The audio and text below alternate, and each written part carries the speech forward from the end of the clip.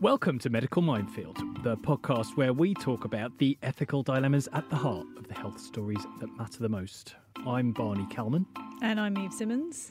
And we are health journalists who spend our lives asking tough questions to experts who really know their stuff so you don't have to. This week we're talking about the NHS crackdown on pills for depression. There's new guidance published for doctors which orders them to prescribe things such as group therapy or exercise instead of just offering antidepressants in the first instance. Interesting. As ever, we'd like to know what you think. If you have a question or comment, you can tweet us using the hashtag medicalminefield or email us on health@mailonsunday.co.uk.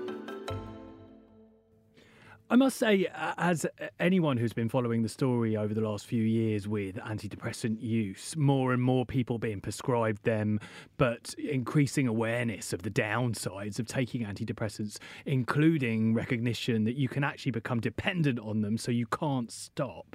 It's not that surprising that health chiefs have now told GPs they must consider other things first before giving patients antidepressants, unless they specifically request the pills. Completely. It's been a long time coming. I mean, this is the first change to the guidance with regards to antidepressants in 12 years, which does seem to be a bit of a delay, given that we talk about it so much. I'm interested in the timing. Obviously, after the pandemic, things were heading in this direction anyway, but more people are being diagnosed with depression than ever before. So pre-COVID, it was roughly 1 in 10 adults, and now it's 1 in 6. The issue of antidepressants and depression and anxiety and all the other things that they are prescribed for is something that we've covered quite recently. Our own resident GP, Dr. Ellie Cannon, revealed during her slot on This Morning that she took antidepressants for anxiety and had done for many, many years. She wrote about it and said, interestingly, that she had tried other approaches such as psychotherapy and it didn't suit her, it didn't fit into her life, and that she could take the tablets and just get on and she said live her best life. And she didn't want to I mean, she does exercise, I know that. But, she didn't want to do other methods. She wanted the tablets.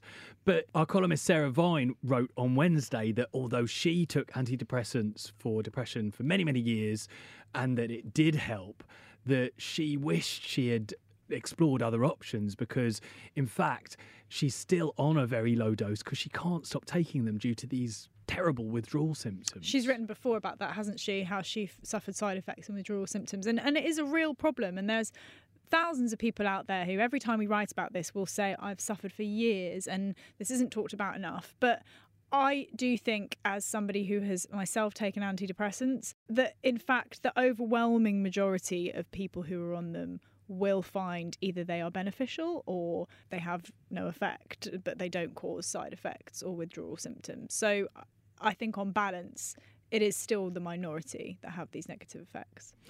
And of course, it's all very well to say, offer patients an exercise course or a gardening class or tell them to have psychotherapy when are those things really going to be available? Well, because, exactly. I remember you wrote for us about the fact that you were offered a course of psychotherapy at the start of some kind of treatment and 3 years later, someone called and said, do you want your appointment? They and also, besides the point that by the time they got round to calling me to offer the appointment, I hate to say it, but better.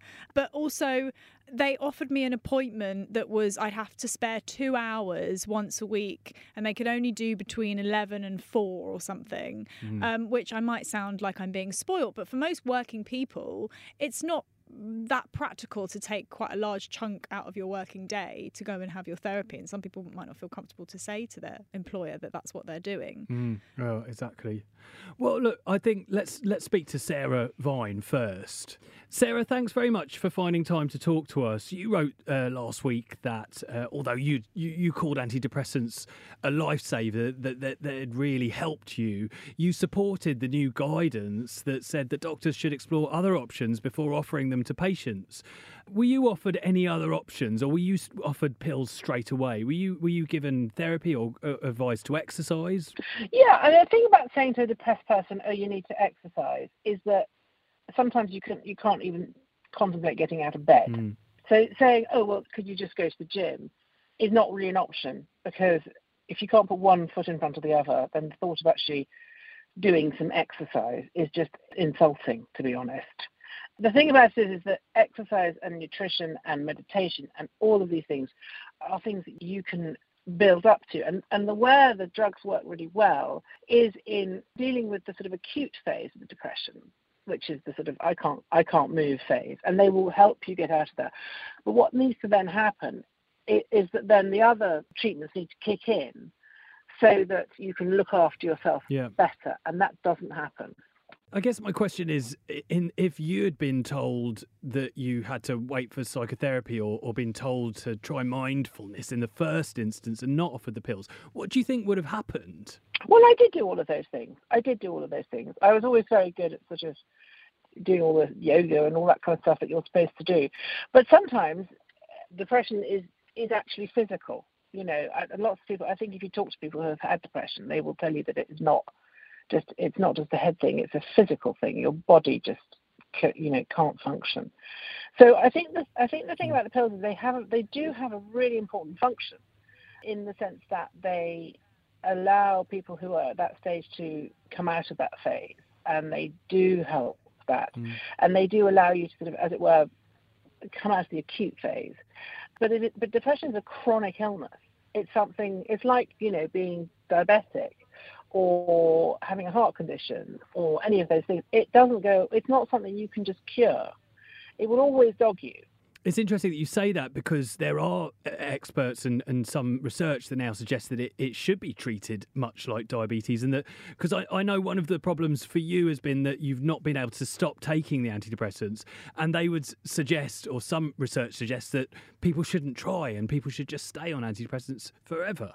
There is a problem with that, and I think that it depends why you're on them in the first place. I mean, there are some people who do need to be, if you've got bipolar disorder or if you're schizophrenic, obviously you will always need to be on these certain types of medications. But if you are somebody who has previously not had any problems with mental illness and has had a sort of maybe series of events happen that have created the problem, then the problem with being on antidepressants for a very long time is that they do alter your emotional behaviours. You mentioned a friend who you were unable to support. Yes, that was fascinating, I thought. Exactly. And you don't really notice it at first. You absolutely don't notice it at first. You think that you're completely fine. But what happens is that because they are an emotional anaesthetic, effectively, and they basically take away the pain that you're feeling, or some of the pain that you're feeling, it sort of works on the bad stuff, but it also works on the good stuff. And that's why I think a lot of people experience, side effects of being on antidepressants, low sex drive. The kind of highs go as well as the lows, as it were. Sarah, can I ask you, would it not be the case that the long waiting lists for therapy, as you've also mentioned, may mean that it's not necessarily easier for a GP, but they're simply trying to offer something in the absence of nothing? Do you not think that that's kind of more of the problem, and therefore this guidance... So it may be wishful thinking. It may be, this guidance in theory may be great, but actually in practice, is it not going to leave a lot of patients with nothing? Well, I mean, that's the danger with it. But the point is that if NICE is saying this, that, you would imagine that there would then be some sort of follow through in strategy for treating people with mental illness that actually involves funding for different types of treatments. And the thing is, all the pressures on the GPs, and actually it's not fair, because if I went along to a GP and I was very depressed, and I said I was very depressed, and they said, well, actually I can't prescribe you antidepressants because I've been told that you've got to go and run around the park, and then I did something to myself, that GP would be responsible, or they would feel responsible. So they're in an impossible position. But what NICE is saying, and I think what's so important about what NICE is saying, is that they are actually accepting that there is a big problem with mental health in this country for whatever reason, and that actually we need to think about how we treat it in a much more holistic and bigger way. Because at the moment, the tools that we give our medical professionals I don't think are enough. And therapy and all of those sort of things are very accessible to people with money and time. But if you don't have money and time, then actually you can't get them at all. That's a really big issue. The thing I worry about with this conversation is almost the risk of undermining mental health problems in a way, because, you know, if we're saying that they are as serious as something like diabetes, well, there's no doubt that you would take medication.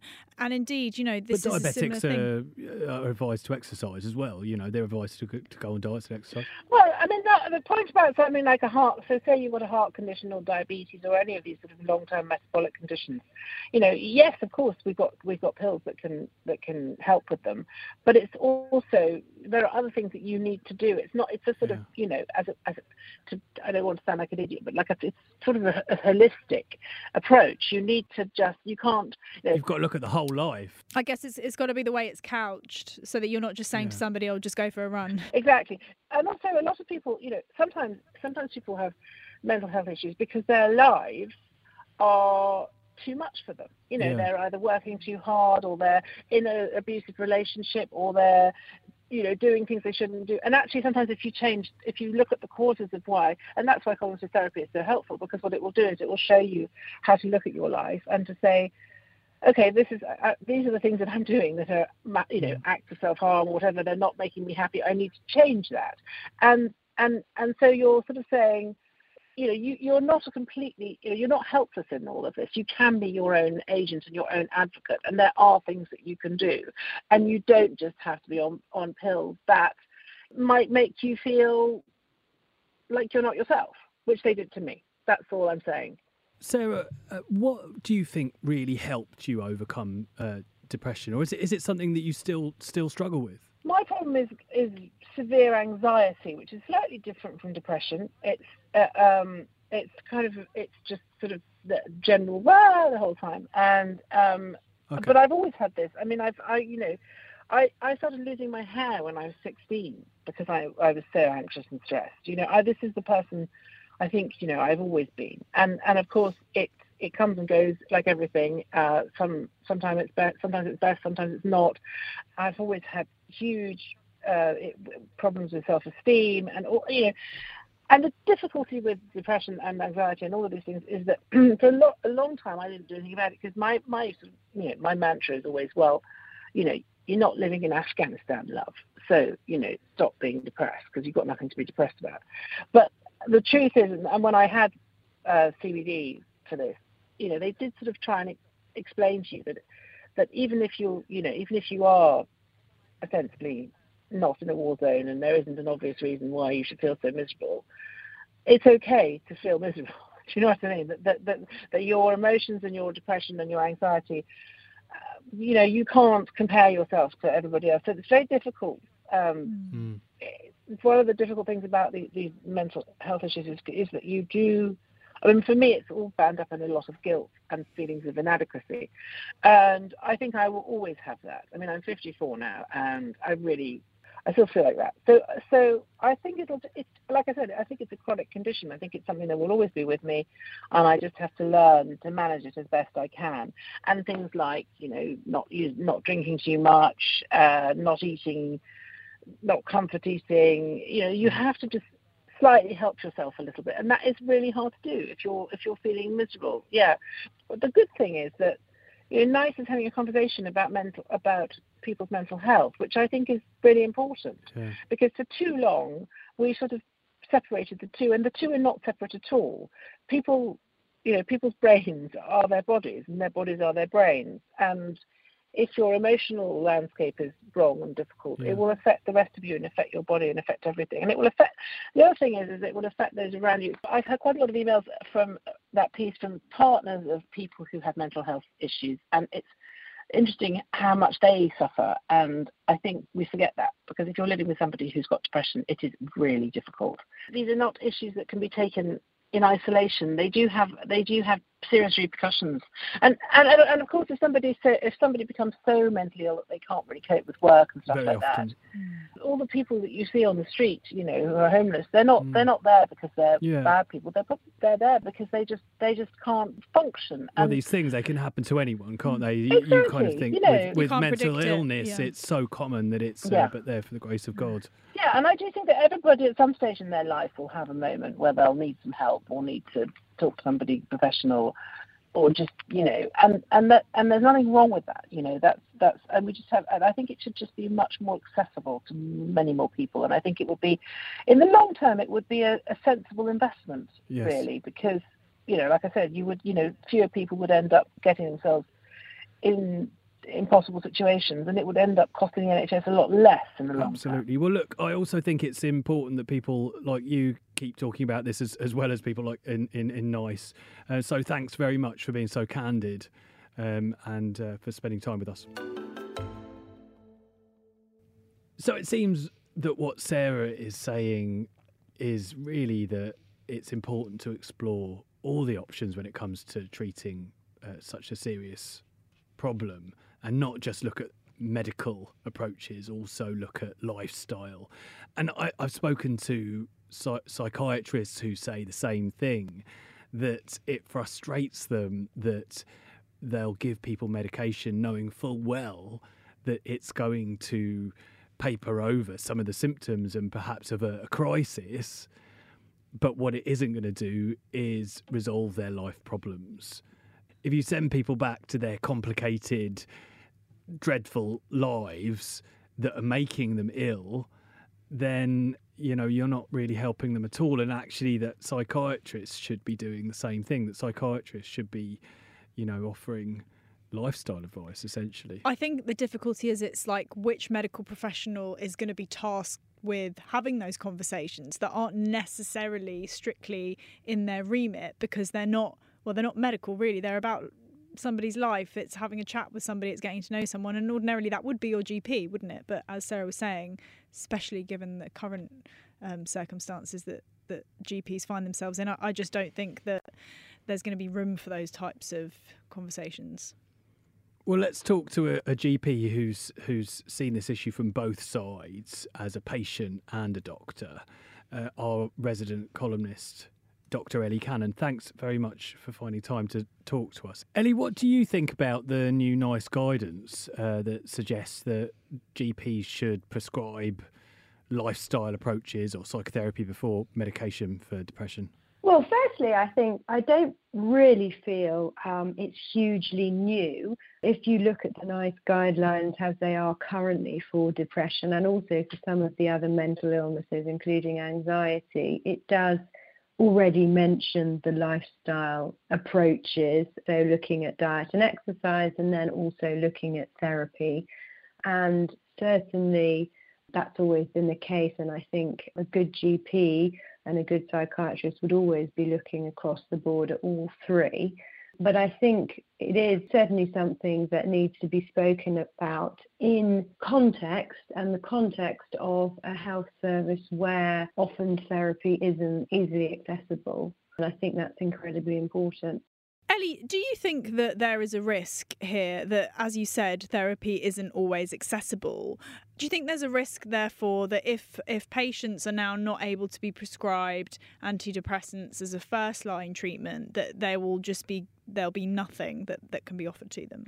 Yeah, I think that's always a risk. And I think the important thing that I see as a GP on the ground is that many people are not able to access therapy, not simply because there aren't therapists available privately or on the NHS, but actually because they're holding down two jobs, or they have caring responsibilities, or therapy just isn't for them and they don't like the idea of it. So therapy isn't always available for lots of different reasons, and experts have to be very careful about not just looking at data, but also looking at real-world experience and real-life experience. And therapy isn't for everybody. And I often offer patients therapy and lifestyle approaches, and people choose to have medication because that's the time in their life that they're at, and that's what they feel suits them.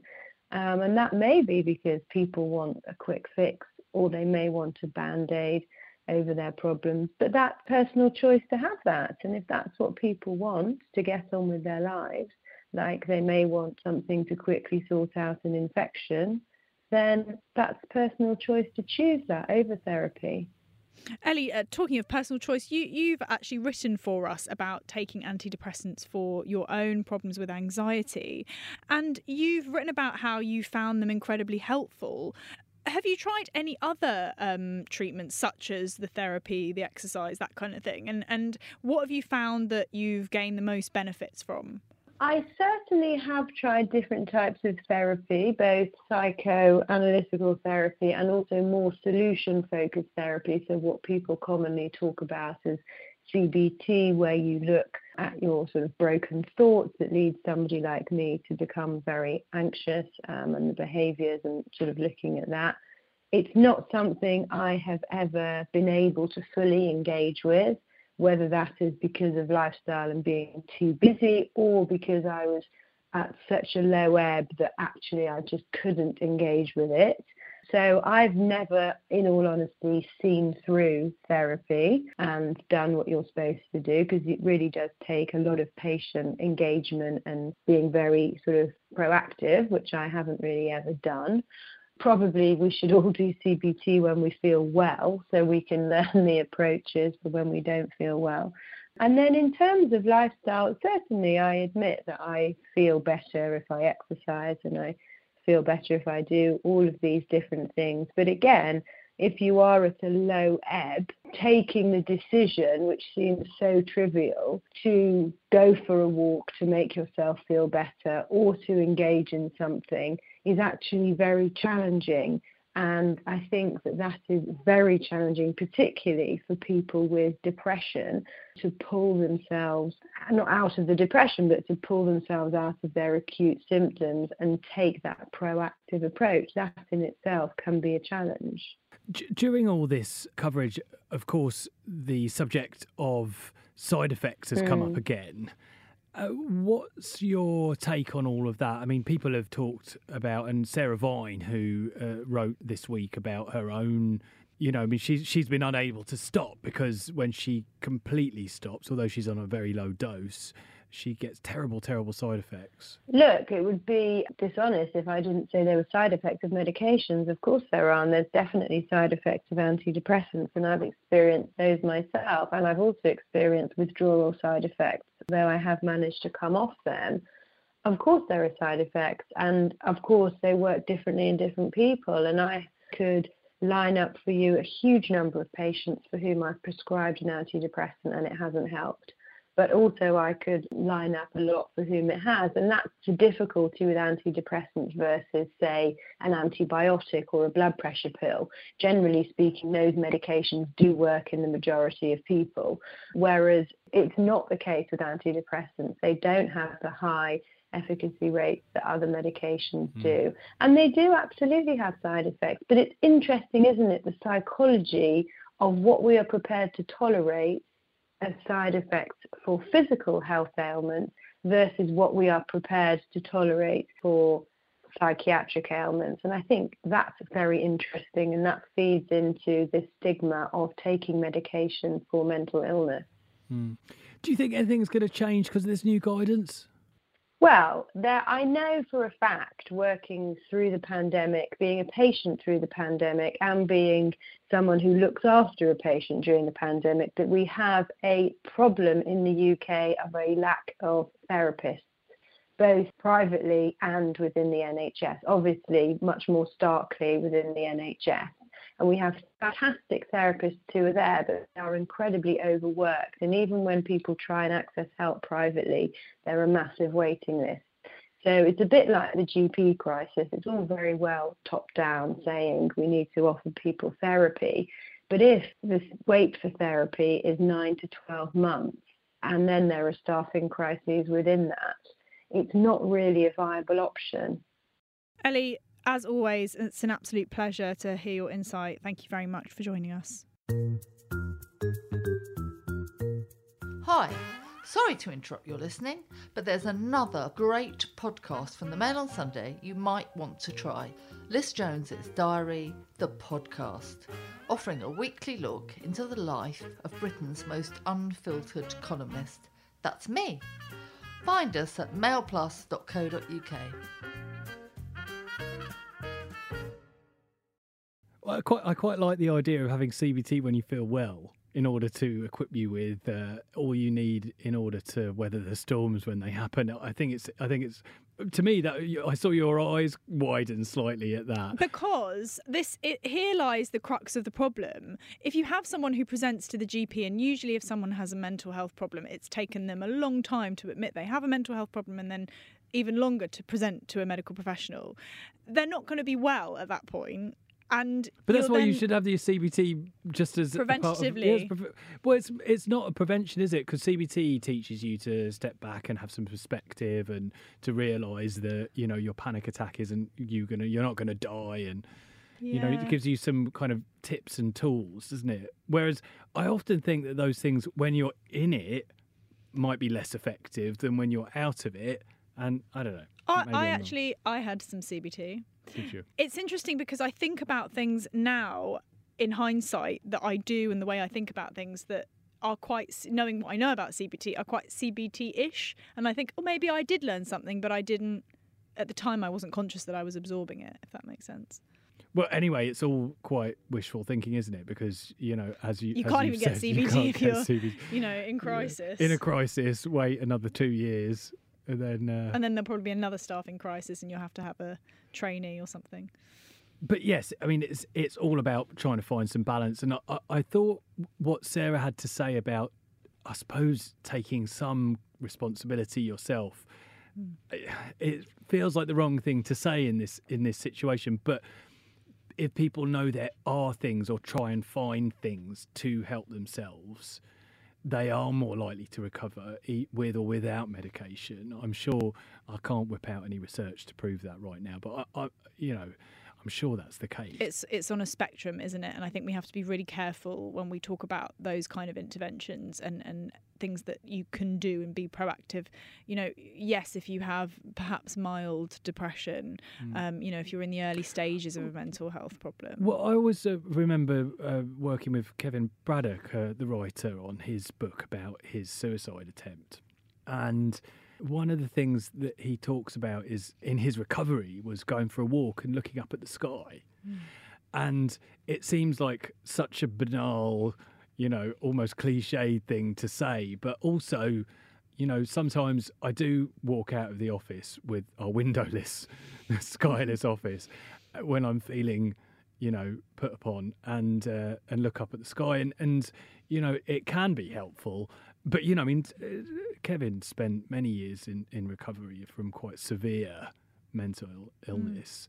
And there was a big part of his recovery that was non-medical, and learning how to take life at a slower pace, perhaps, as well. I think it's also individual, isn't it? Because that is brilliant and fantastic that worked for him. But you might get somebody in exactly the same position who actually feels that's just not going to do anything.